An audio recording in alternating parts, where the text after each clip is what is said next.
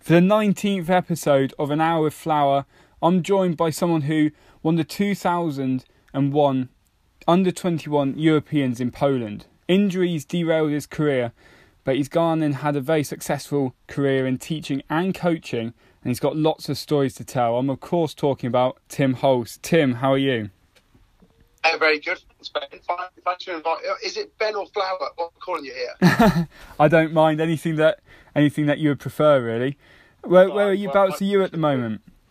I'm at home at the moment. So kind of boys have gone down. My two little lads have gone to sleep, and I get a bit of peace and quiet, and I get to someone to have a good conversation such as yourself.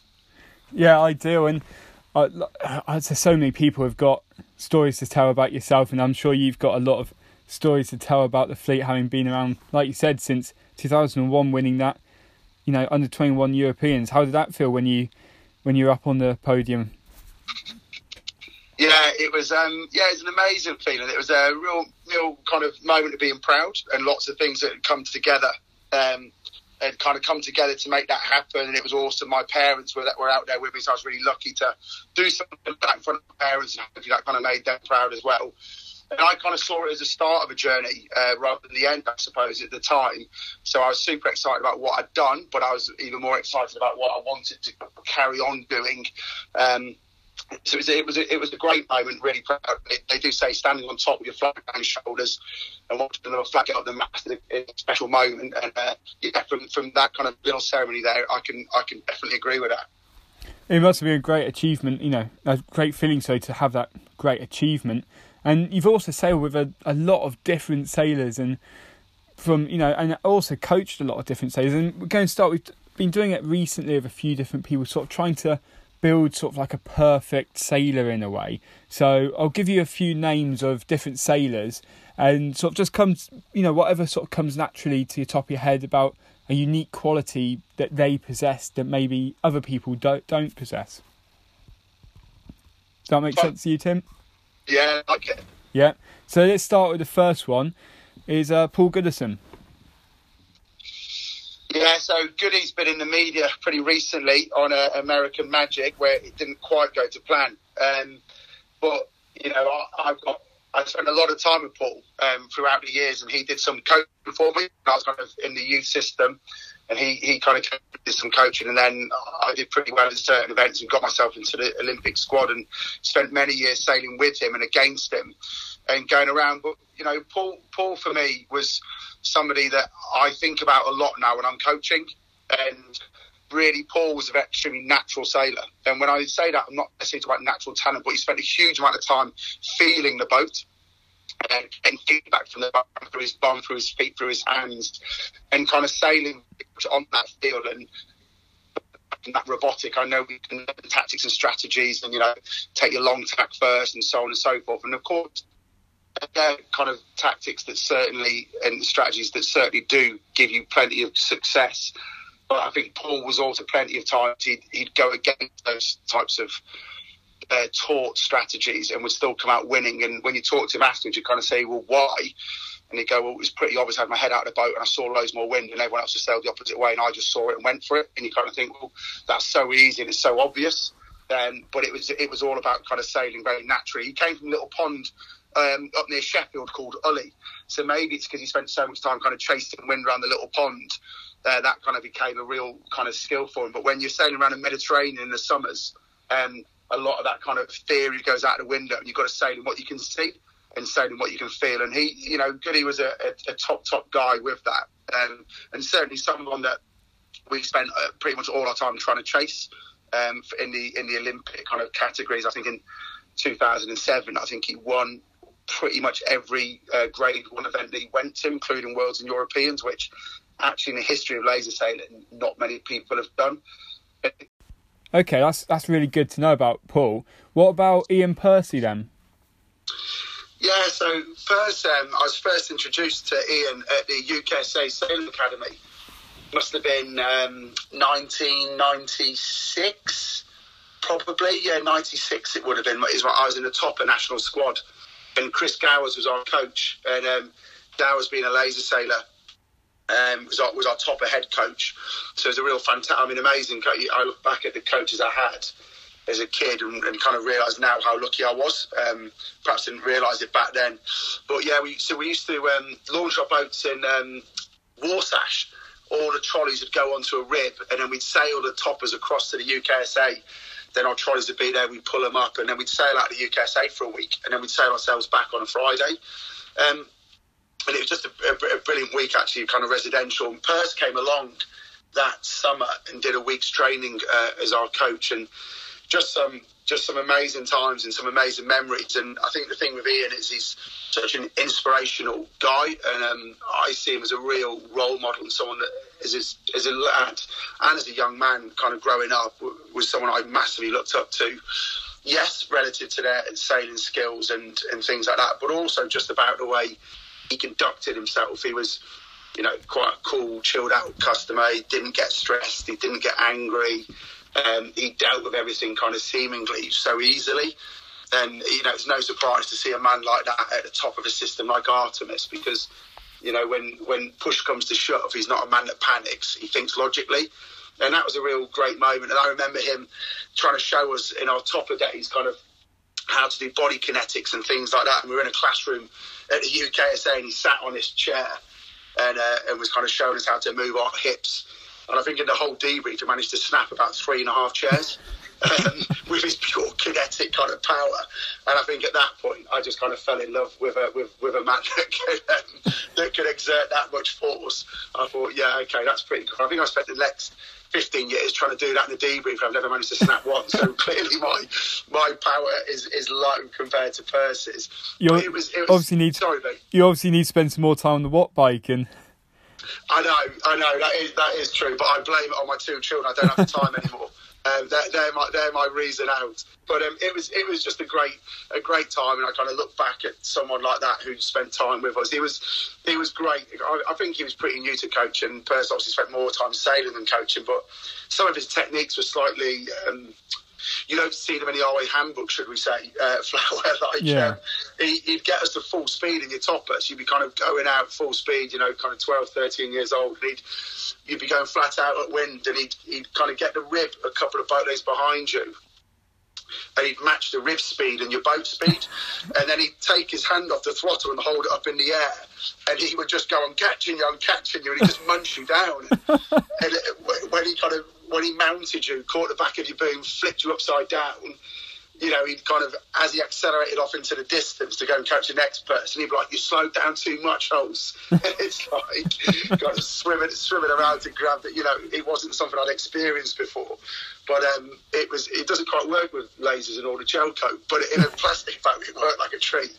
So it's like hike or die. Yeah, it was that, and he kind of took that relatively literally, and I was pretty scared. But it made me hike pretty hard as well. So that was Perce is a pretty special guy. I've got some great memories of him. I was very, very lucky, and I see what he's doing now, and it's no surprise to me that he's doing some big jobs and some big positions because he's that type of guy. It's a huge change from, like you said, back in the day, having him in a rib behind you. Nowadays, that sort of thing, couldn't go on. No, not at all. And even to get people like that behind you in a rib would cost the world. Yeah. And rightly so. So, yeah, you're absolutely right. Back then, it was the coaches were generally the top sailors that were just dropping back into coaching to earn some money to fund their own sailing. At that point, sailing was probably semi-professional. So there wasn't all the lottery money at that point. So to be honest with you, the sailors like me coming through the system, we benefited from it. Imagine a youth squad now and having Elliot Hansel and Paul Goodison kind of hop in for the weekend and show you some bits in a laser. Yeah, it was a very, very lucky time from that point of view. Yeah, it sounds like it. I mean, to have sort of the top people in the sport then coaching you as well is also very beneficial. And somebody else who sailed with Ian Percy was Andrew Simpson.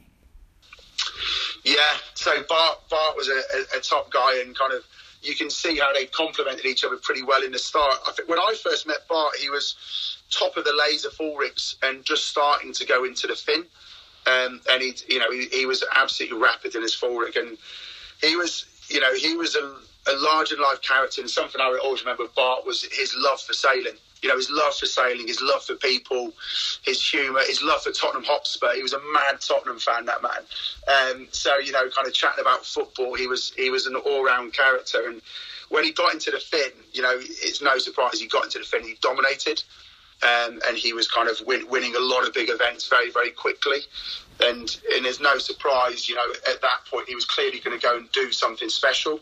But the things with Bart, he did everything special, but he also did it with a massive, massive smile on his face, and kind of showed everyone what it was about to kind of love the sport. So that was great. And then, you know, he just missed out on 2004 Olympic Games, because at that point Ben jumped into the Finn for a couple of years, and him and Ben had a pretty close battle between them in the Finns, and just pipped Ben.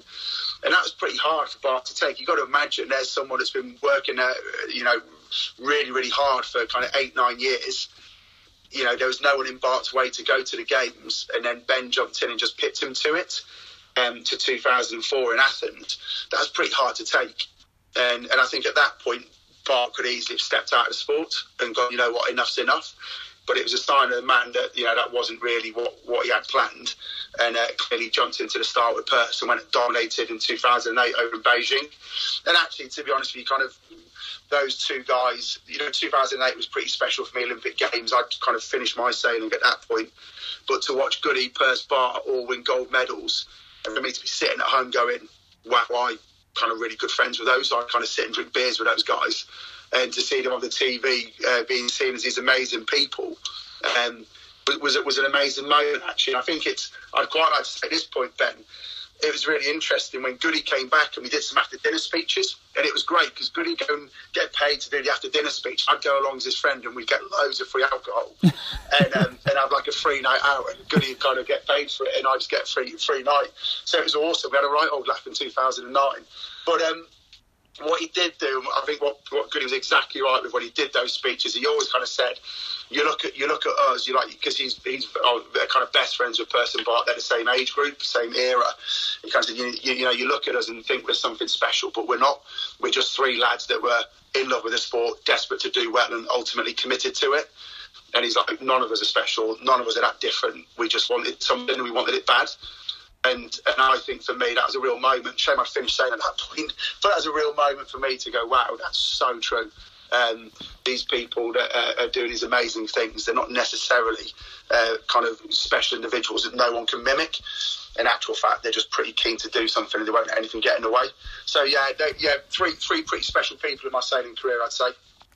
Just a few things to pick up on that. I think when you mentioned about those three all winning gold in 2008, that must have been, you know, inspirational for yourself to sort of go, did you think at any point, I'll get back in the laser and see how I can do? It was tempting when you see kind of people that you feel quite close to do that well. But I suppose in 2008, ultimately, I'd had my injuries, I'd had my operations, and I kind of knew physically, kind of that sport was beyond me. Or at least that kind of hiking sport was beyond me, I suppose.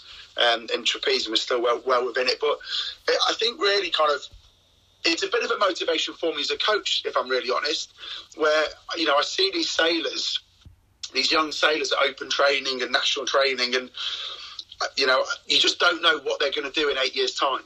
You don't know where they're going to be. You don't know what they're going to be doing, whether that's a sailing world or non-sailing world. And that just excites me to think that at some point one of these guys could eat guys and girls. When I say guys, actually mean guys and girls. That's just my terminology. You know, one of these guys could be being the next kind of sailing GBR gold medalist. And there's absolutely a reason why that couldn't be the case. And it all starts with a love for a sport, sailing at a club somewhere. And that could be lake, sea, north, south, east, west. But it starts with getting in a boat and having a laugh. You also think, you know, that sort of camaraderie you all had together, just having fun and bouncing off each other, just pushed you forward as well, because you were so tightly sort of knit in a way, and you all had the same interest in just getting better. Yeah, I think that's a really, really good point. We were very, very good friends most of the time.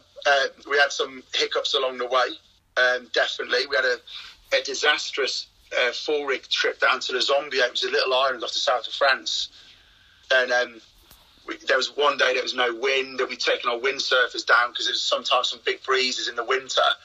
There was no wind, and basically myself and Paul had gone out in with the rib and a windsurfer, and I was towing him behind the windsurfer on like a wakeboard style. Yeah. And he fell off. I turned the rib round, slipped out of my kill cord on my leg, but I didn't actually slip far enough to pull the kill cord out. When I stood back up, I was about a metre away from his board, and he was kind of on it like a stranded seal. And by the time I pulled the throttle back, I kind of just gently cruised over the top of him. Oh. And he kind of rolled his board over, and he swam so far down that I stood up and I couldn't see him. And he must have swam so far down. It felt like I was standing there for minutes by myself. And he popped up a little bit further away from the rib, absolutely fine. But you needless to say, at that point, we weren't friends for the rest of that day. And I put a crease across the middle of his windsurfer, which also didn't go down particularly well.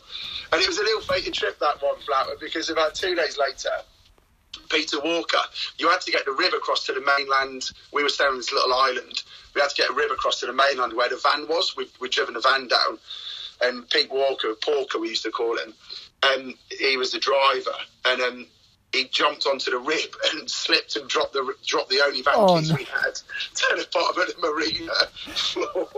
Oh, it sounds like that rib was just cursed. It was cursed. Looking back at it, it was it didn't do particularly well for us.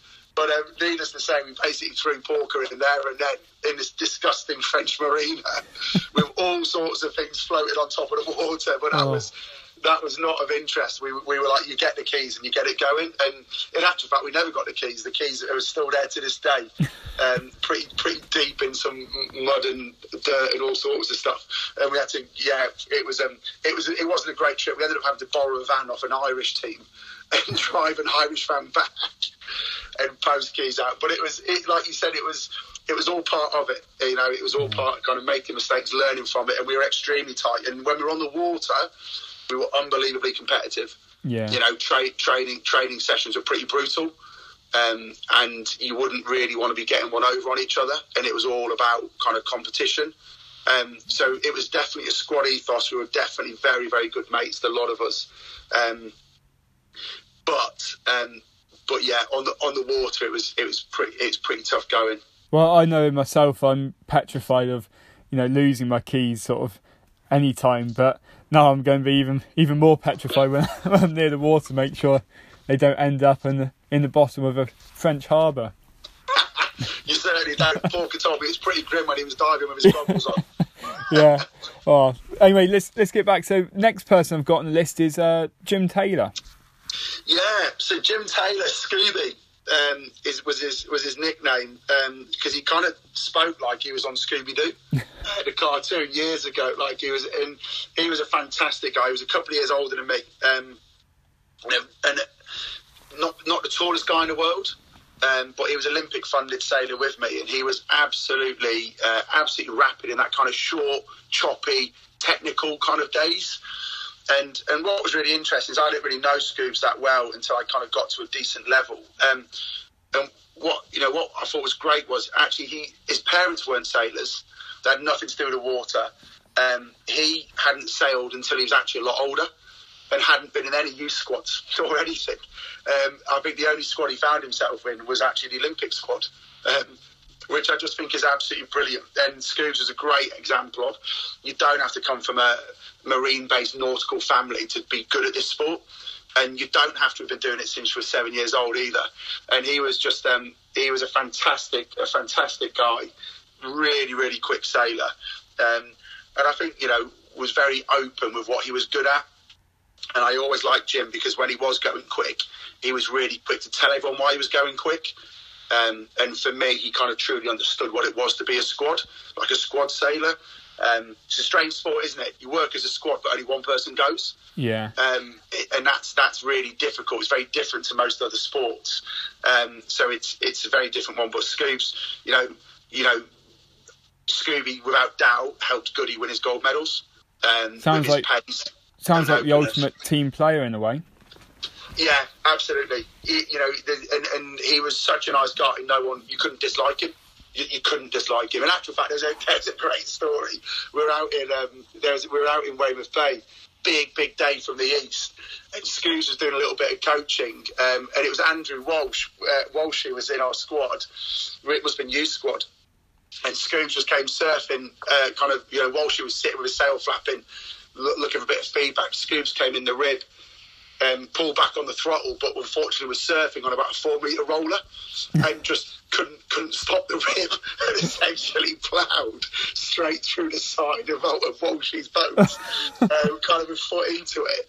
Walshy kind of dived out of the way to save his life. And it all ended up in a massive pile, and I think at the end of it, Scoos kind of turned around and went, big old wave that one, and then just drove on.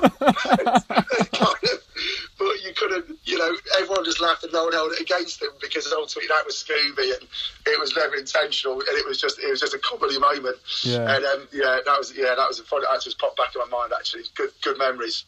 I think just like you were saying about the squad, you work all together, but only one person ends up going. It's a very odd sort of situation to be in. But I think the squads and the people that do well, I think especially at the elite level, the people that are at the top, they have a squad that's around them that's really successful. And I think from my perspective, I'm sure you'll probably agree, is the younger guys, even if you're not getting on with those guys at the moment or you want to beat them, you sort of want to work together because they'll help you get better.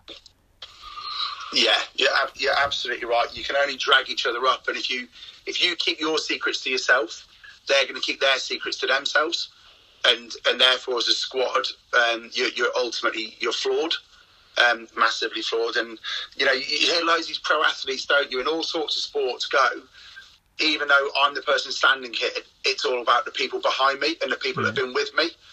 And actually, I think you're absolutely right. When you're sitting in positions like we're sitting, you truly go, that's not a cliche, that's actually true. And it is. And for me, there's nothing worse when I go, how did you get onto that European event? And they go, I was 48 and I was 7th Brit. Yeah. And I'm like, don't worry about the Brit bit. I just want to know how you got on. It's not about how many Brits you can beat. It's about how well you did compared to, how well you could have done. Yeah. No, I think as well, if you go into mindset of, you want to just race the Brits, well, what's the point in going? You might as well just stay back and just do the qualifiers. Yeah, exactly. And if that's, and ultimately, if some people, that's all they want to do. And actually, that's brilliant. The national fleet, we need those people, don't we? But you're absolutely right. If you want to go and stretch your wings and stretch your legs a little bit, kind of European and worldwide, it's all about that team. And from you mentioned it a minute ago, about from the youngest age right the way through. And from my perspective as well, I'd much prefer to say come 30th but be last Brit than be, say, 40th and first Brit. Yeah, well, I think that kind of speaks volumes about you, Flower, to be honest with you, because more people, the more people that thought like that, I actually think as a country, the better we'd be doing. There's no doubt about that. It's just a peculiar sport where we have to work together and then fight it out between us at the end. But it's definitely about a team ethos. Yeah. Somebody who's currently sailing at the moment still is Mickey Beckett. Yeah, Beckett's a fantastic sailor. I've spent loads of time with Mickey over the years, and kind of his big brother as well. And Mickey for me stands out as someone that I think is a real role model relative to he does things the right way. He does things really professionally. He's really open and really honest, and he knows when he gets things wrong, but he's quite methodical with it, and he understands when he's got it wrong and what he can do better. And I think, he's a great role model for me, for someone that is successful and has got his university degree and has got a great university degree, and is also now kind of one of the best sailors in the world. And I think he's someone that really, sometimes we hear this idea of, do I go to university and get a career, or do I want to be an Olympic sailor? And, I disagree with that. I think that you've got to choose the right time to do both of them.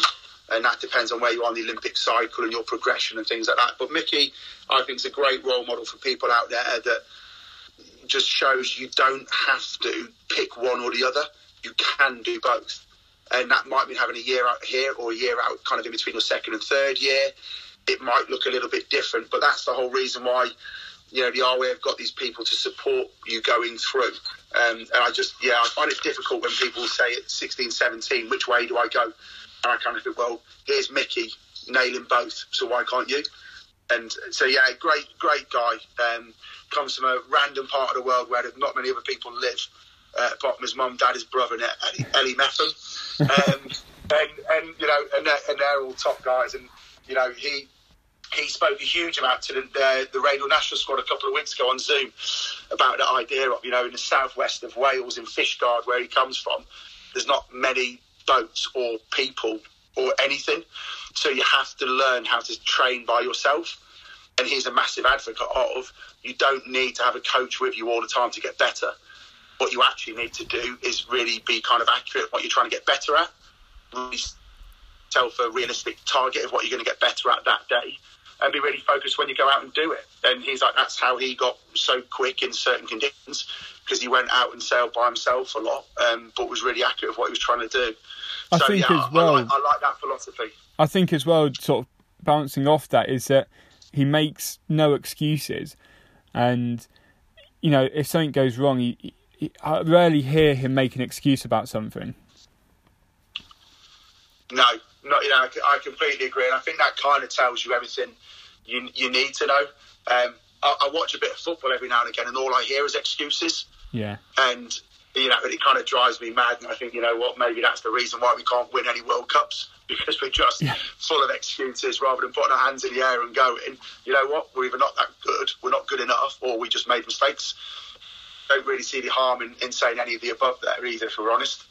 Everyone makes mistakes. It's just learning from them and learning how to not make that mistake again. Yeah, and you know what? You're absolutely right, and that's the same for your careers when you get older, when you become a parent, and when you're sailing. It's the same thing, isn't it? You just make mistakes, you learn from it, and you crack on. Yeah. And Mickey's coach is Chris Gowers. What do you have to say about him?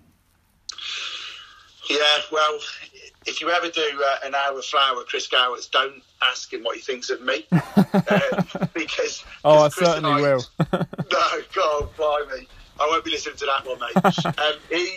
Chris's coaching career progressed at a pretty similar rate to my sailing career. So I've already mentioned he was my top of national squad coach, and then he moved into lasers, and I moved into lasers about a year later, and he coached me a bit in radials at Mellor and Perth and those guys. And then he became the full-rig head coach, and I kind of got into that as well.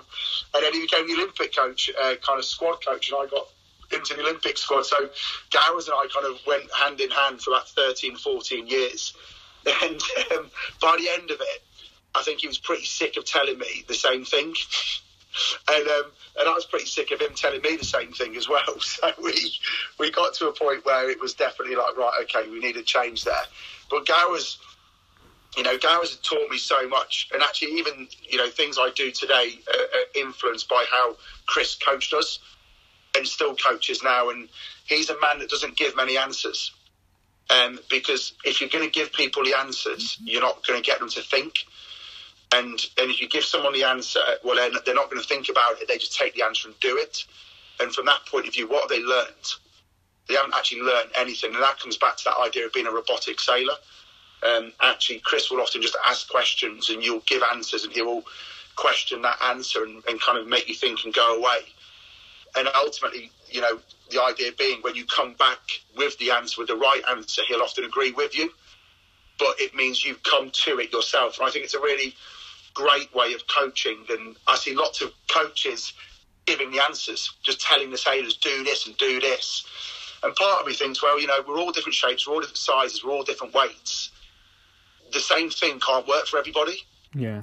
What we're trying to do is get everybody to do the same output. We're trying to get the boats to go the same speed. We're trying to get the boats to move through the water the same way. I'm trying to get people to roll tack with the same angle of heel. But, to get the boat to the same angle of heel is very different for a 65 kilo sailor to a 72 kilo sailor in the radials, for instance. And therefore, who am I to tell them how to do it? Actually, what I'm trying to get them to do is understand what excellence looks like, what the outcome is trying to be, and then trying to get them to work it out for themselves how to get there. And Chris, I think Chris was, people I think now understand that's what coaching is. I just think Chris was doing it 20 years ago. And I think people are kind of working out and understanding now what Chris was doing. And I think when you look at the sailors at the top level that he's coached, there's a reason why he's still there. And there's a reason why so many sailors are still getting gold medals after gold medals. Revolutionary in a way, then. I think so. I think he was very much he was very much leading the way of kind of modern day coaching. And there's not too many people you can say that about. So once again, I was pretty lucky, and it's certainly something I think about now on my day-to-day kind of teaching kind of career, Monday to Friday, as well as my coaching Saturday, Sunday. I try not to give too many answers. I try and help people maybe think differently and come about the answers themselves. And ultimately, when you do that and people come to the answers themselves and it's the right answer, it gives you a real feeling of satisfaction. Yeah. And it gives them a real feeling of kind of self-worth and happiness. And that's a really important part to being successful. 100%. And moving on to somebody else who had a sort of great talent, and a few people sort of my age or younger might not know him, but Cam Douglas. Yeah, Cam's a real special guy, and unbelievable that people don't really know who he is, and that's probably the sadness of it. So he was in the same Radial youth squad as Elliot Hansen, Lorenzo, just behind Jack Wetherall, Mickey Beckett, and actually Cam kept on winning. So he was Scouser from West Kirby, and top lad. Look, he had like really long blonde hair, looked like Wurzel Gummidge. But he was a legend. Me and Dre coached him for quite a while, and he ended up winning kind of the at that point the Radial Youth Nationals was huge. Kind of 100 and odd boats deep, like gold, silver, bronze fleets. It was absolutely massive, and Cam won it 2 years in a row, and you could argue one of the most competitive Radial squads of all time. So he was a fantastic sailor. He never grew big enough to be a full rig sailor. He gave it a go, and he jumped in, and he was desperate to keep sailing the Laser, and Laser was pretty desperate for him to keep sailing because he was so good and he was so talented. But maybe he held on too long. Clearly I'm biased. I think the Laser's the best boat around the Ilka. I just think the racing, the one design nature of it, how simple it is, how cheap it is, for me, it's hard to beat. But I think at times when you get to that level, and there are other boats that you can go and sail and excel in. And I thought Cam was a great man, a great sailor. And it kind of saddens me a little bit to think maybe I could have been a person along the way to kind of say, you know what, let's go and try something different, and let's go and do something different. So for me, the Laser is the foundation. It lays the foundation. You can think about all those amazing kind of other sailors, like Saskia Clark's a great example. Kind of, she got a silver and gold medal in the 470. Well, she was an ex-radial sailor, an ex-radial girl. You got Rhodesy in the 49 who went to the Olympic Games twice, ex-radial and full rig. So many of those sailors all started in the Laser. Now, they might not have ended in it, but their foundation, their skills were born and bred in the Laser, and they built it from there. And I think that's a massive strength of the class. If you can sail this boat and sail it well, you can probably turn your hand to most other fleets. Yeah, I think because it's so simple and because it's so basic that the margins are so minimal that you've got to maximise on those margins to be, real great at it. So I think that's a big reason why. And let's move on to a female now. Let's talk about Sarah Ayton. Yeah, I will. And actually, you know what? I think she's number 8 on my list. I don't know why she's number 8. That's not really good enough. She should have been higher up. Sarah was amazing for me. I mean, she obviously won 2 gold medals in the Yingling. One in 2004 was Shirley Helming, and Sarah was up at the front. And then in 2008, went back as the helm and won it again, which I think is in itself pretty special. But Sarah was awesome. When I got into the Radial out of my topper, and got into it. Sarah had been in the Radial for probably a year or so before. But, she was someone that I think the first time I got into a port and starboard with her, it was actually at Chew Valley, the inlands in Chew Valley. And she was just this, this kind of girl half up the second beat, and it was a pretty simple port starboard, and, I might have got it wrong. I might have got it a bit wrong and maybe kind of crossed her on port when I shouldn't have. But I tell you what, she made it pretty clear what she thought of me, and it was actually a real eye-opening moment for me when I'm like, wow, there's somebody that is not going to let anybody get in her way. And she was, and I kind of got to know her pretty well after that, and it was a really awesome experience to see her progress, because she was unbelievably talented. She worked so hard. She wasn't always the right size for these boats. She was quite small, but her grit and determination and her sheer work ethic, along with her kind of talent for sailing, was something for me, I think, way above any of the girls, way above any of the boys of that era. And there were some fantastic boys in that area: Matt Howard, your Mark Howard, your Lee McMillans, your David Carrs, all these professional sailors and coaches. But Sarah, out of everybody in the boys' squad, the girls' squad, was more driven, and someone that I look back on and go, wow, actually, I learned so much from her, understanding what kind of intensity truly was. So in a way, you can have shows that you can have role models that are both male and female. Yeah, I think that's an absolutely brilliant point, Flower, that she was a massive role model for me, and like gender was kind of nothing to do with it. And sometimes it's like, these females, wouldn't they be great to be, role models for the younger girls? And I'm like, what? Could be amazing role models for the younger boys and vice versa. So I think you're exactly right. And yeah, it's she was a fantastic, not to say role model for me, because she was only a year or two older than me, but I suppose I learned so much from her.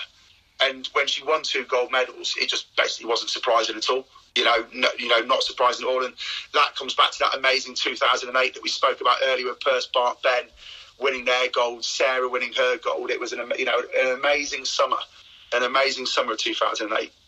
Real sort of depth in the whole squads across all the classes that year. Let's talk about the 2 Olympians in the Ilka laser class this year, of Elliot Hansen and Ali Young. Yeah, so Elliot and Ali, I think for me they're brilliant in very different ways and in very similar ways, and clearly they're both extremely athletic and powerful athletes, and really built for the boats, which is a big help. But I think the thing for me that's really interesting, probably lots of people don't know, is where they started and where they come from. And Ali's from kind of Birmingham, and a little pond in Birmingham in kind of the Midlands area. And Elliot's from Macclesfield, from a little place called Reedsmere, which, is in the middle of a random forest. There's never any wind there. Whenever there is wind, it comes from 360 degrees on a compass. You've got to dodge the fishermen, because they cast at you if you get too close. And they'll whack you. And I tell you what, they put a lot of lead on the end of their lines. I had a couple hooked onto the back of my topper over the years. And you just think you see those guys and doing amazing things. And you think, wow, they must be on the south coast. They must be, sailing in these sea venues from the moment they were born. And I'm like, no. They floated around little ponds well into their teenage years, and they just loved the sport. And they enjoyed it for what it was, and one thing has led to another, and now they find themselves going to the Olympic Games. But I just think we can sometimes get sucked into, it's a South Coast world, and if I'm not on the South Coast, I can't do it. And actually, they're 2 for me great examples of what you can do. It's actually, Elliot's an interesting. I coached Elliot quite a bit over the years in his youth years. I had my most painful coaching experience with Elliot in Laser Worlds in La Rochelle. It was a Radio Worlds, and he got to the last day. I can't remember, maybe like his 3rd or 4th overall. And the night before, we'd gone shopping to kind of pack everything up, and I got stuff to get in the van. And basically, I tripped and fell off a curb and snapped my ACL in my knee. Oh. And I didn't realise that's what I'd done, but I was kind of in and out of consciousness in my hotel room, thinking I'm in a lot of pain here. Scoobs was coaching as well. He kind of wheeled me back to my hotel room, and I was in the shower, kind of cold shower style, trying to keep myself going. And my knee was the size of my waist, which isn't particularly small. And I realised I had a problem, but I kind of couldn't not coach. So the next day, the last day of the Radial Worlds, they've always kind of lifted me down to the rib, put me in the rib and kind of strapped me to the rib seat. And I coached the whole last day of the Laser Worlds with Elliot, and he came third in the end, second or third. So we had a good last day. But every single wave I went over, I think my kind of knee dislocated as I had no ACL left. Just an absolute warrior. Oh, mate, I mean, it was pure adrenaline because I thought this man could get a medal and we've got to work hard for it. But it's, probably the most painful day of my coaching career, that one, physically. I think as well, you can see the logic in why somebody, you were coaching did well after that. Seeing somebody going through that pain, you see it a lot in other sports as well. When somebody sort of goes through that pain and keeps going, it sort of builds the other team, the rest of the team sort of around them, and they go, right, can't let this guy down. Yeah, and that's it, isn't it? It's about not letting people down. He'd invested, I'd invested. His parents had invested. It was, we weren't going to let a dodgy ACL get in the way of that. Yeah. And it was well worth it, I've got to say. Let's talk about a bit of how you actually started getting sailing. Did you come from a sailing background then? No, well, not really. No, kind of none of my parents sail. I was born and bred in Cheshire, so not much sailing going on there. So the difficulties of travelling from up north then? Absolutely. Kind of plenty in what that's like travelling your 240 miles down to the south coast weekend in, weekend out. I've been there and done that. And you know what? My dad, when you talk to my dad, if my dad was here now, I would say he'd do it all over again as well because he loved it. And I think that's an important part about the people you learn and you kind of meet along the way. When I look at my wedding day, 70-80% of the people at my wedding were all sailors. And that could have been sailors for my topper days, for my radial days, for my Olympic days. Pretty much everyone at my wedding was sailing based.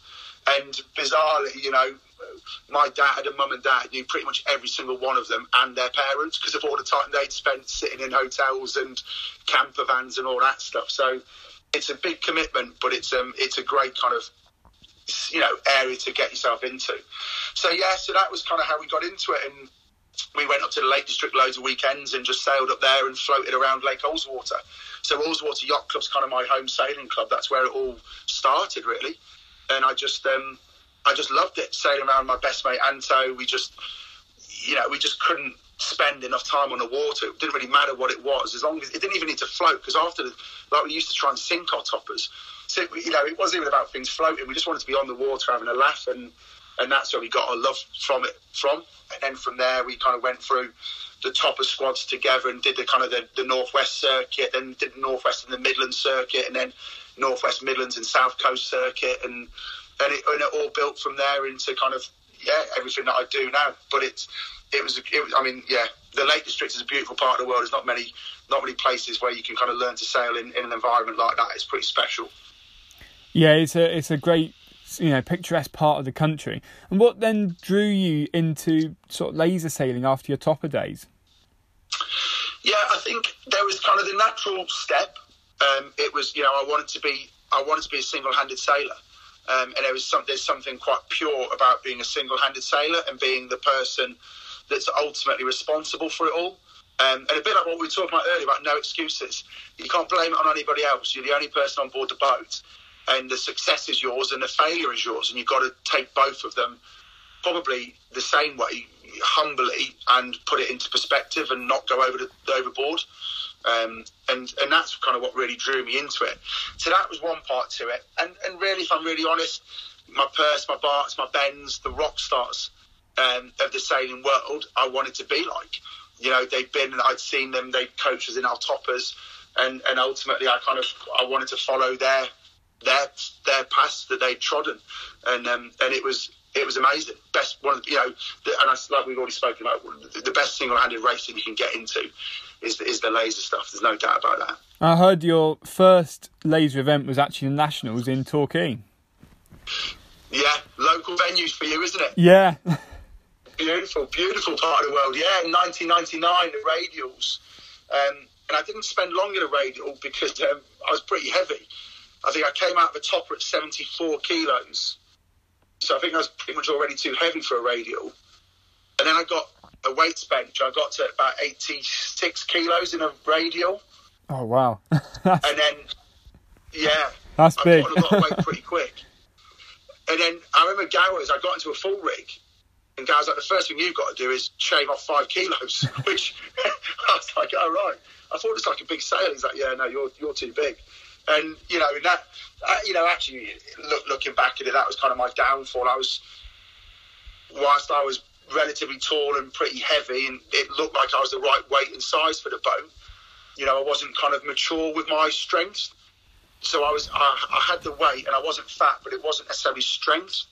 And that put basically a lot of pressure on my shins and on my knees too early, too soon. I did do too much too soon at a young age. And I paid the price for that kind of in my early 20s, when my body started to give way pretty quickly. So it was an amazing experience. Like I said, all my mates now are kind of sailing mates, and that's absolutely brilliant. But from a growing up point of view, if I had my time again, I'd take my time a little bit slower and not be as keen to just to jump into the bigger sails, just because that was the right way for it. Yeah, what do you think? So you said about you had to, you know, drop 5 kilos when you got into the boat. What was sort of the, you know, for somebody who's big nowadays, you know, what would you say to them that's, you know, big at a young age? What would you say to them to try and keep the weight down with the fin now not being in the Olympics? Yeah, the fin's not in the games. The Mark II 4 rigs obviously, you know, can take a bit more weight, can't it? Weight's gone up a little bit. But I think it really is about learning the skills in the boats when you're younger.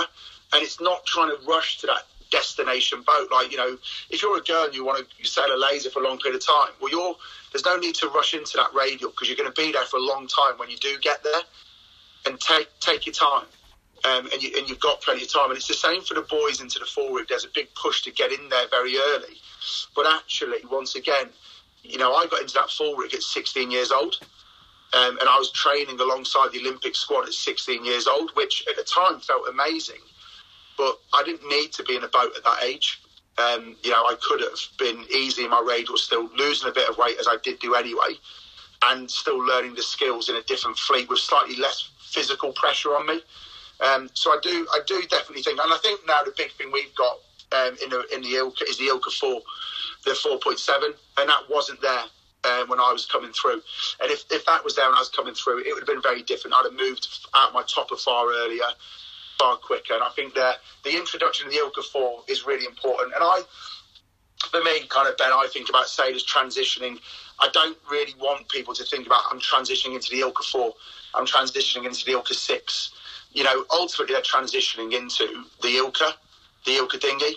And actually, they've got to change the rig when it's appropriate for them. And the RA are absolutely going the right way, and they're stopping these selective squads at a young age, because that's really what makes people choose what rigs they're in.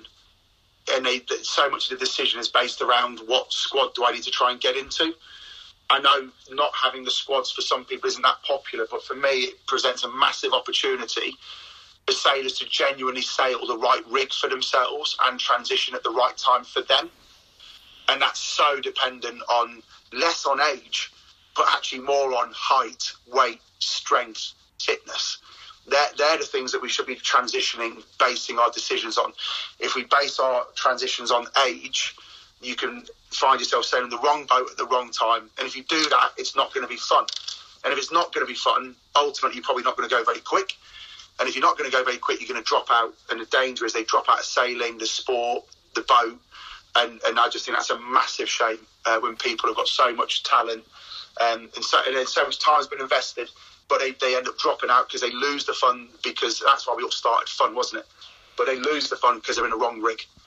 I think if you look at a range of sports as well, you do see some people are able to sustain that, you know, long period of success in a sport, for instance, but sometimes it's people have come, you know, naturally come later to it. Somebody like Jamie Vardy, you know, for Leicester City, you know, he's in, you know, late 20s when he first made his breakthrough, but he's at the top of the game. Yeah, absolutely. I was listening to a podcast with Matthew Syed. Do you know Matthew Syed? No, I don't. He's fantastic, really, really interesting guy. He's written loads of kind of interesting books called Bat. He was an Olympic table tennis player. Okay. And then he's kind of a psychologist, and he's written loads of books about kind of black box thinking and feedback and kind of how to be great and the characteristics of great people. And he's a really interesting guy. And he was interviewing Brendan Rodgers, football manager, last week, and I was listening to it. And he spoke about silver medal syndrome. And basically what I was saying is so many kind of the top athletes, when you look back at their youth and junior histories, were actually getting kind of bronze medals, silver medals. They weren't the heroes. They weren't the gold medalists. And actually that kind of lack of ultimate success and that kind of not being the top spot was what drove them and gave them resilience to carry on going.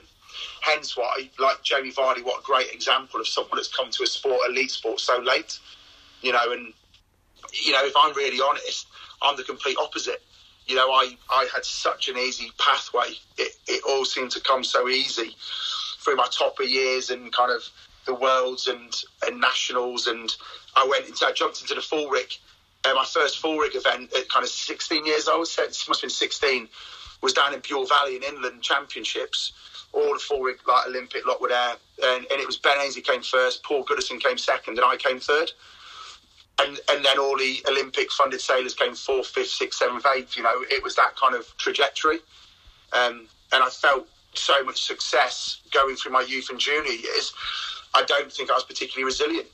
And I think I was sailing for the love of winning rather than the love of the sport and the learning. And funny enough, when you get to Olympic level and you sail against all those top sailors in the world at that level, you get spanked pretty hard, pretty quick. And you've got to be resilient and understand it's all part of the process. And I didn't understand that. And I got pretty disillusioned pretty quick. And that held me back massively. And I had a huge plateau because I wasn't resilient, and I was kind of doing it for the wrong reasons. I was doing it because I enjoyed winning rather than doing it because I wanted to be better and be the best I could be at something. And that's where I think, I have a huge amount of time and respect for people like James Gray, James Haddon, and kind of Whaleys, those guys. If you talk to them, they'll be really honest and open and go, they were not the top of their fleets when they were youth and juniors. And look at them now, like Haddon, absolute trailblazer in the kite world, a fantastic Ilka coach, someone that's brought, for me personally, a lot to the fleet, with a different angle coming from his Finn background. You've got Dre, who will say himself kind of didn't set the world on fire in the boat at a younger age, but had a love for it and stuck at it. And now, for me, one of the best, if not the best, one of the best, I don't want to say the best, but I think an unbelievable Ilka coach in any rig, has got so much to give, but didn't become an Olympic funded sailor and wasn't at the top of his squads all the time. And then Wayne is a real positive example of that now as well. Kind of modern day, look at Wayne, look how fast he is, look how flashy he is, look how good looking he is. It drives me mad. But he will say he wasn't the top of his squad. And actually, I disagree with that. He was the top of his squad, but he was the top of his squad when it came to commitment, dedication, understanding it was about a long game. And actually, when you think about the real attributes it takes to be there, he was the top of his squad. But that didn't necessarily transmit to results as a 15, 16-year-old. That ties in quite nicely then to sort of a question I've got in. What would you say is the biggest difference between the people who really stick at it, who weren't so great, the people like you were saying, like Sam Whaley, to the people who drop out at that, say that radial transition to standard? Yeah, it's a great question. If I had the perfect answer, I'd be telling everybody it to stop people dropping out, I suppose. But I think for me, those guys that see the bigger picture, and that understand kind of to get where they want to be, that ultimate goal of kind of whatever that ultimate goal is a long journey. It's a long process, and it takes time. And I think the media is full of young success stories, whether that's sailing or whether that's kind of the kind of your 16-year-olds playing for his Premier League team, What they don't talk about massively is actually the average age in the Premier League is right up into the 20s. You know, when we talk about kind of these Olympic medalists, what's the average age of an Olympic medalist? Well, it's not a teenager, and it's not early 20s, it's mid to late 20s. And really kind of understanding and then not impatient. They're people that understand it's a long, long process. And I think they're the people that really shine through and come through, and they end up being either the best coaches, like kind of your James Grays, your James Haddons, and those people, or they end up being kind of your top athletes. And they're the ones that will have success. So I think for me, they're the ones that really do see the end game. And I think that the big one for me is they've faced adversity. It hasn't all come easy for them. They've had to battle because nobody finds it easy all the time. Everybody will have moments of difficulty. The difference being when all those top people are having moments of difficulty, it's not in the press and no one knows it's happening, and they fly below the radar. And you only see them up in the lights when it's all going well. And from that point of view, you kind of assume that's just how it is for them, and that's how it's always been for them. I don't think you'll find many that say it's been plain sailing, to pardon the pun, from that point of view. Yeah, I think like you were saying just quickly about, you know, it's that long process, and you hear these success stories of, you know, the odd person at a young age. It's sort of similar to, in the media, you'll see sort of, you know, people blasted all over, you know, in shopping centres, you know, of the perfect body, stuff like that. And it's sort of a similar thing. Like, yes, you have these few, you know, extroverts in a way, but it's sort of that longer. If you want to be successful, you've got to put the effort in. Sometimes success comes quickly, but it's often down to having good, you know, genetics, or having good success from your parents, sort of, that have put you in that right direction. But the motivation to keep going in the long run tends to come from, you know, it's got to come from yourself. Yeah, I think you struck gold a little bit there, Ben, as well, with that idea of what one common thing to all these top sailors, and I say top sailors, not just Olympians, but I'm talking about top national, top kind of regional, top kind of international, European, world people, is they've had people in their lives that have allowed them to make it happen. Yeah. And, you know, something I reflect on, I was just not grateful enough for what my parents did for me. And I look back now and I think, wow, you know, I should have said thank you more. And I should have been grateful for what they were doing for me more, because ultimately I got to where I got to, and I'm doing in the coaching world now what I'm doing really because my mother and father created opportunities for me. And saw opportunities and allowed them to happen. So you're absolutely right. Behind all of these guys, there is a parent or of some form of carer who got them into it and facilitated that happening. And that will be pretty much common across 99% of those people. And that's a really important point you say there. And actually, you're right. Can I add into that? Because when it is driven by them and not by the sailor, I think that's where the dropout comes.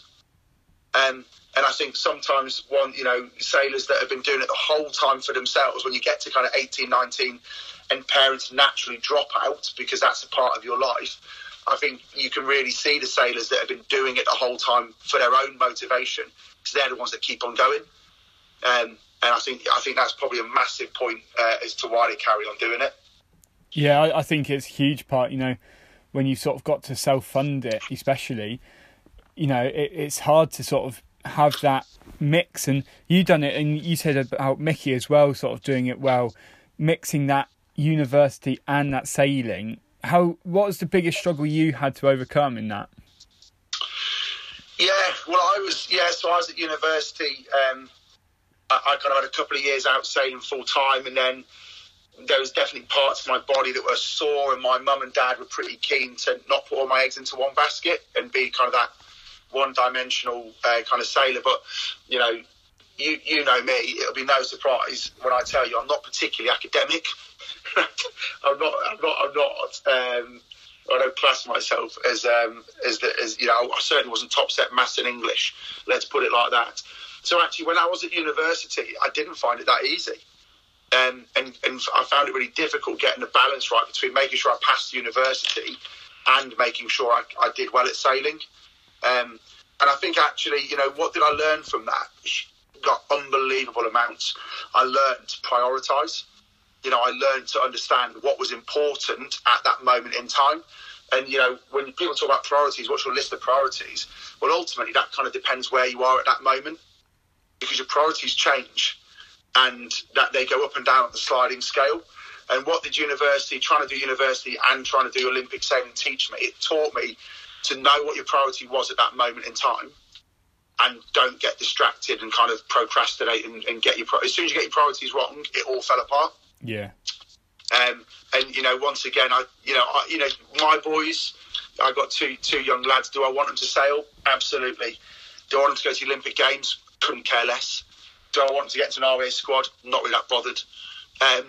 But I want them to sail to kind of understand and learn those life skills that we learn through sailing. And, you must have done it as well, Flower, kind of the organisation that you've got to go through to sort stuff out. And kind of those skills that you learn, like the personal skills of talking to people of different ages, from different backgrounds, from different parts of the country, like they're life skills. And I learned most of those life skills through sailing. So that for me is kind of beyond the sailing world. So much of it is actually about the other stuff that we learn when we're doing it. And I never realised that was... The biggest thing, like you were saying, in sport in general is, making those connections and showing a common interest with, other people that have that same interest as you. But I think a big thing in sailing where it's so different is that because you've got to travel to all these different locations around the country, a lot of people can look at it, I think, and say, it's disappointing, I've got to travel to, 200 miles away down to the south, or 200 miles up north to say as an event in Largs. But, I personally think, well, you actually get to go to these cool places where, living in Torquay, a lot of my friends haven't even been out of Devon, some of them. So, to be able to, for me to say, I'm only going to Weymouth, they're like, oh, really? You're going to Weymouth? And I think, in the sport of sailing, we are so lucky to being able to go to all these different cool places. Yeah, and it is a privilege. It's funny you talk about kind of driving places and how far we got to go, and to remind me actually of a story as in toppers, and I was really disorganised, and I wasn't the greatest at it all, and my dad kind of looked out for me loads and helped me out loads. I think he got to a point where he realised he had to teach me a couple of lessons. So we got in a car one Saturday morning. I think we're driving to the Midlands somewhere, like Chasewater, I think it was, or somewhere. And have you got everything? Yeah. Are you sure? I'm like, yeah, Dad. We sit on the driveway of the house. Are you sure you got everything? Yes. Did you pack everything last night? Yeah. Have you done your checklist? Yeah. You haven't left anything? No. Anyway, it turns out my actual sail was in the hallway of the house. And I'd actually stepped over my sail to get out of the front door to get into the car. Oh, no. And I've got something even worse after you said this. And and my dad, bless him, drove all the way to the venue knowing we had no sail. Oh, he even knew that? Yeah, he knew that. And hence why he'd asked me 2-3 times, because he knew my sail was in the hallway. But he basically drove me all the way there, spent all that money on fuel. We got there, he let me start to rig up. He let the panic set in of me going, I've not got a sail. And my dad went, I know you've not. It's in the hallway. And I asked you Friday night, I asked you twice Saturday morning, and you haven't got it. And he's like, you'll sit here, you'll watch everyone sail, and you'll clap at the prize giving. And when it comes to next time, you'll get yourself more organised. And it's the lessons you learn along the way, isn't it? As much as kind of just the stuff. Yeah. So that was a good little learning for me. I think that's fantastic. No, that is. I'll tell you that. Yeah, and in the long run, you might have wasted, say, 50 quid on fuel, but in the long run, it probably saved you a lot, because you made sure every event after that, I'm sure, that you didn't forget anything. And absolutely, that's it, isn't it? And I think that comes back down to what you were talking about earlier, about that bigger picture. What's the difference with other people is that bigger picture. Because you're right, the easiest thing would have been to stop being a fool, go back into the hallway and grab your sail. But what would I have learned?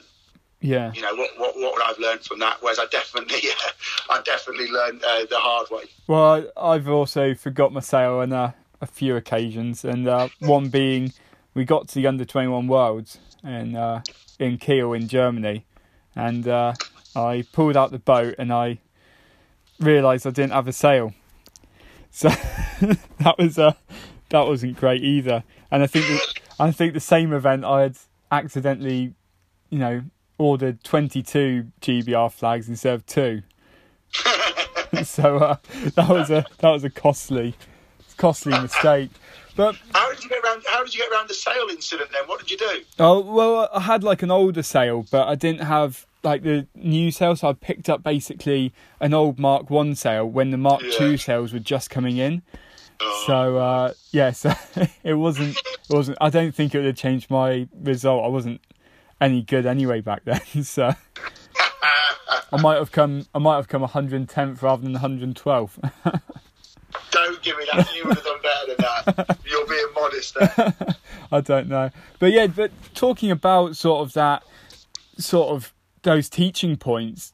Do you still sort of do that in your, because you being a PE teacher yourself and coaching, do you still do that with the sailors and the pupils that you have? Yeah, it's concerning, Flower, because I feel like I'm turning into my dad. You spend your whole life going, no, I'm not going to be that person. And then, a student or a sailor says something, and I basically repeat a phrase my dad has said to me my whole life. And I'm like, oh no, I'm turning into Roy Hulse. And I suppose actually the older I get, the more I realise actually I'm quite proud of maybe I'm turning into someone like my dad, because he's definitely someone I look up to. But it certainly is. And I think it all kind of comes down to a little bit like we're talking about Gowers. All those years ago as well, and I kind of hopefully I teach and I coach in a manner where I try not to give all the answers. I certainly hope I support people, and I hope I give them a feeling that I'm there for them, but I don't want to be the person that they just come to and say, tell me this and tell me that. I'm definitely someone that I like to think I'm always there, but I'm always there to bounce ideas off. Is kind of my style of teaching, I suppose, and coaching as well. And just on the teaching side of it, there must be a huge there must be a lot of similarities and also differences. I know in myself, if you talk to, when we went parents' evening back in the day, and it was you'd always get mixed reviews from the teachers with me. They would either say, oh yeah, he's hardworking, he's real great to have in the class, or they'll say, don't want him in the class, he's always outside, in detention. It would be complete contrast. And I think the biggest thing is, if you want to be there, you'll put the hard work in, and if you don't want to be there, you sort of don't want to be there. And I think, have you noticed that in sort of the coaching and your teaching, that some people just don't want to be there and some people do? Yeah, I mean, definitely. And I think the beauty of coaching is, 99% of people do want to be there. And therefore it's kind of a bit of an easier gig maybe from a coaching point of view. But, at the bottom of coaching and the bottom of teaching, it's actually all about relationships. And it really is about, do you have a relationship with that coach or with that teacher? And if you do have a great relationship, you'll probably end up enjoying that subject. Like I loved history at school. I did really well at history at school. And actually I look at it and go, it was nothing to do with the subject. It was all to do with the teacher. Yeah. And actually Mr. Cliff, I just loved Mr. Cliff. I thought he was funny. I thought he was clever. I thought he was interesting. I thought he was engaging. I thought he made the subject kind of interesting. Like, I got no interest in what happened in the woolen mills in Lancashire in the 1600s. I couldn't care less. But the way Mr. Cliff did it, I did care, and I did want to learn about it. And it's the same with coaching, Sometimes, it's you hear coaches say it one way, and you can see sailors not engage. You can see another coach say it either a slightly different way, and all of a sudden that penny drops for that sailor. And it's about relationships and building those relationships and not being kind of one dimensional. And I think that's a massive kind of similarity between teaching and coaching. Is really, it's about kind of people getting on with each other with a real shared passion. And because people say to me, like, why do I still coach? And ultimately the answer is, I just love it. You know, I just enjoy it. I love the coaches that I work with. I love the sailors that I work with. I love the process of learning. I love the sport of sailing. And I love watching people get better. And like I said earlier, because I don't really know where they're going to end up in 10, 20 years' time. I don't know what they're going to be doing. And, you know, at some point, it's about, you know, I'll have played the tiniest of parts in lots of people's little futures. Yeah. And I think that's the real interesting thing. So, yeah, I kind of, every year I kind of go, I think this is it. I think I'm done. And then every year I'm like, I'm not sure I can chop it out of my life because of the love for the sport. You know, love for the sport and the love of the process of people learning and becoming successful. And that's really addictive. So I kind of hope that, you know, some of the coaches I work with as well, they kind of buy into that model as well. And I think there's plenty of coaches out there that probably are similar to me. They're not career coaches. We have other careers, but they coach because they love it. And I think there's quite a few of us out there. And I know I've not had many times spent coached by you. I think it's only maybe 1 or 2 times off the top of my head. But I remember sat in those cold classrooms up in Weymouth, and whoever's been sat up there will know what I'm on about, when it's, you know, 2 degrees outside and it feels about -5 inside and you want the radiator on. But in a way, as a young, you know, young flower, I was sort of there listening, and it was like the first sort of coach really that really had that passion for I had for a few years. And it really makes a difference, I think, having a coach with a lot of passion like yourself and somebody who's not. And I think it's the same in teaching as well. I know I can, you know, think of a few teachers that back in the day that had sort of passion like you were saying with your history teacher, and it really drives the student forward. And I think it's the same in sailing or any sport. I know coaches sort of outside of sailing as well, where they've just not had that same passion, and you're just like, well, if they don't have that passion, why should I? Yeah. It's about, you know, coaches are often role models, aren't they? Yeah. And you know, like I talked about Perce and Bart and Goody and those boys being my coaches, and just, you know, I was just desperate to be like them. And you know, that was what they portrayed. That's what they showed me. And you know, I appreciate you saying that. That's really nice to hear that kind of it came across like that when you were kind of being coached. Because you're right, you know, we might love sailing, but in the darkest depths of the winters, it's still pretty miserable. Yeah. I was out today, and I got about 20 minutes upwind. I was like, why am I doing this? in the fog, cold as hell, but you know. It's a love, isn't it? Yeah. It's a love. You love it, and that's why you do it, and that's why you're still doing it. And actually, to be honest with you, and it's the spill-offs from that. That's kind of why you're doing this. You know, and there'll be people listening to all these wicked podcasts over the weeks. You know, and little nuggets will drop in, and you know, you'll be having an impact on sailors around the country who listen to this, and you'll have no idea you've had that impact. You know, but you definitely will. So it's a really cool thing, coaching, and I think this is brilliant as well. Kind of opening the world of coaching through stuff like this is great. Well, I know. My personal philosophy is, like, I got inspired in like 2010 when, do you know Sidney Crosby? Yeah. Yeah. So I remember when he, you know, shot, you know, the golden goal in the 2010 Olympics, and I was just there with a few of my friends, and it was just sort of like so inspiring, and the way it shifted the whole philosophy of like the whole, you know, inspired the whole country of Canada as well. Was I was sort of at that point I was in two minds, like I want to be just like him, but at the same time I want to inspire people to then go, okay, well they will then do it and say, Ben Flower was then, you know, he inspired me, and it just carries on, because I think it's one thing doing something for yourself, and then there's another thing then doing something for other people that then moves forward. And going back to that open training, so I was at, it was the first sort of, I say I only had you a couple times, and that's because you had just started integrating standards into that training. And for me, when I first started sailing, especially standard sailing, there was sort of no way to know whereabouts, where do I get the training, who do I go, who do I approach, and the only way it seemed like was, okay, you've got to get into the youth squad, but I didn't even know how to apply at that point. So just talk about that open training, that sort of bridge between, the open training and youth squad sort of thing. Yeah, there's a really, I could now talk for another hour about open training and the UKLA and kind of what we're doing and what we want to do. And, for many, many years, it's been a national training programme, and we based it at the National Academy, and it's been really great. And, we've had, a couple of people win the youth nationals and beat all the RA squad sailors, which for me was a real great moment. Not because I want to really beat RA squad sailors, but it was just a proof that you don't have to have a badge to be great. It's just about what you want to do. And Jake, Bohey and kind of James Foster, they, when they went, they weren't part of the squads, but they were just great sailors.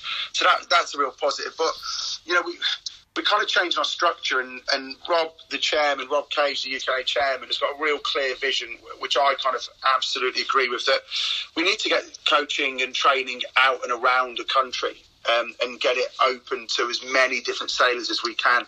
And, open training now is what we absolutely mean. We mean open training, like any rig, any age boat, any type of sailor, any age sailor.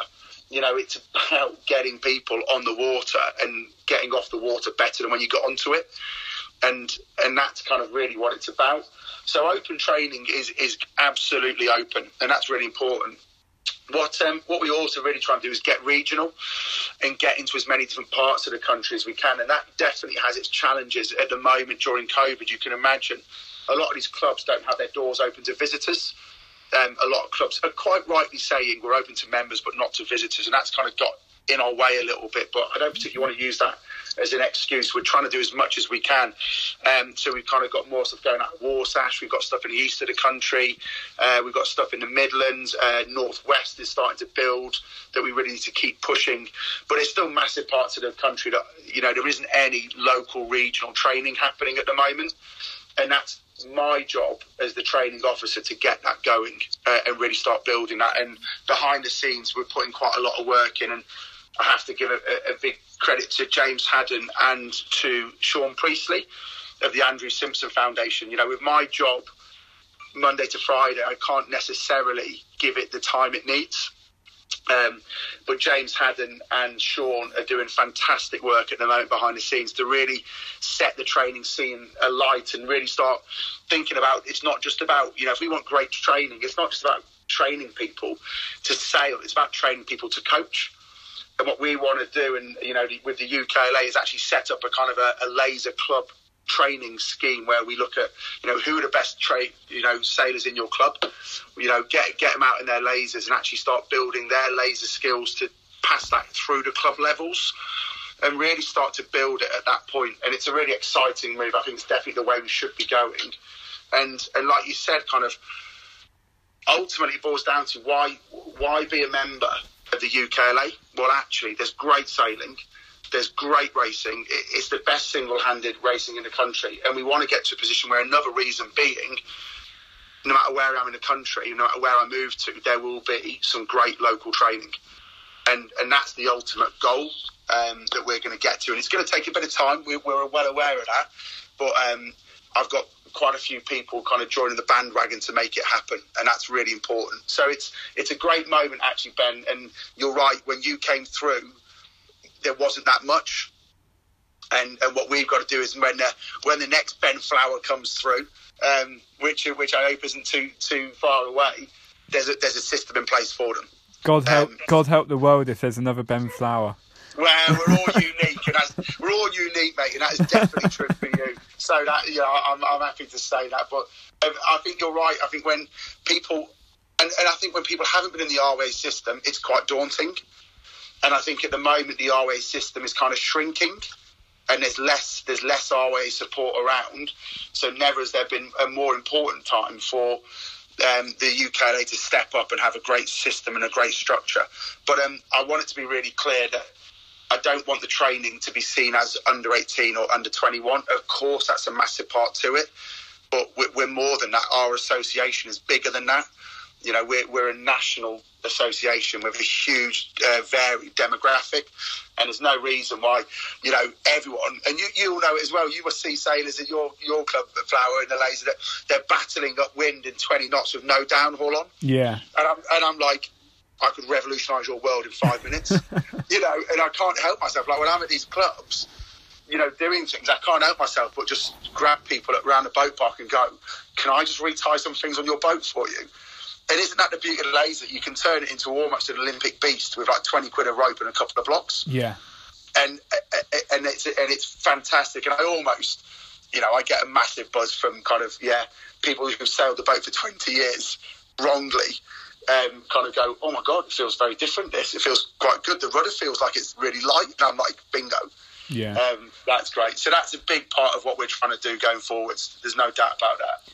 And I think the open training really does work. You mentioned Jake Bohey. I know it's a shame he doesn't have the same motivation as he did back in the radial, because he really did improve a lot through that open training. And he had a great work ethic, I thought. And from, you know, I was in the standard, he was in the radial, but he was always out, you know, running before going out sailing. Yeah, and that's right. And I think sometimes, you know, people get into the systems. I don't know, I wouldn't like to talk on behalf of Jake, but like you said, Jake was exceptional at open training and worked his way through after a good few years of doing it. Spent a huge amount of time out of Stokes Bay with Ben Elvin and Chloe Barr, who's now Chloe Elvin. Congratulations to those two. You know, and he put all those hours in. He didn't need a badge. He didn't need a squad. And ultimately, when, you know, he got into the squads, potentially it was a system that didn't fit him. For whatever reason, he wasn't maybe allowed to be himself. I don't know, but yeah, you know, Jake's a great example of coming in, doing open training, and that actually opened up so many doors for him. And you know, I was really proud, like a proud dad, Flower. You know, when he's doing that. And don't get me wrong, I you know, I'm closely linked to the RN. It's not like I didn't want those guys to win, but yeah, it was a fantastic moment, and I just thought it was a great message. It was the message of, you know, anyone can win this with the right attributes. You don't have to be in a squad. Yeah, I think that's a huge part and a huge reason why people should, you know, join the UKLA and take part in the training and the racing, because I think really it's just great fun. Yeah, and really we've come full circle, haven't we? Kind of, why do we all start doing it? Because it's fun. And if, no matter how serious you get or no matter what level you get to, if you lose the fun, you will stop. And even if you don't stop and you carry on doing it, you won't be the best that you can be. You know, to be excellent at something, to dedicate a huge amount of time to it, finance to it, you have to enjoy it, and it's got to be fun. And I kind of think hopefully through the UKLA training, that's a big push that we try and give. You know, I always say, the two focuses are make sure everyone's safe and make sure everyone has fun. And actually, if everyone's safe and has fun, learning just happens. And you don't really have to force it too hard. And yeah, I think you're exactly right. You've got to keep it fun. Yeah. But it's been great to chat with you, Tim. I could talk all day to you, really. But it's only sort of an hour-long podcast. But we'll have to have you back on at some point, because I'm sure there's a lot more stories you can tell. But that's it for this week for An Hour Flam. Make sure you do, you know, check out all the episodes. There's 19 up now, so go check out them if you haven't already, and make sure you stay up to date, as they will be coming up every week. But thanks again, Tim. Absolute pleasure, Flower. Thank you very much.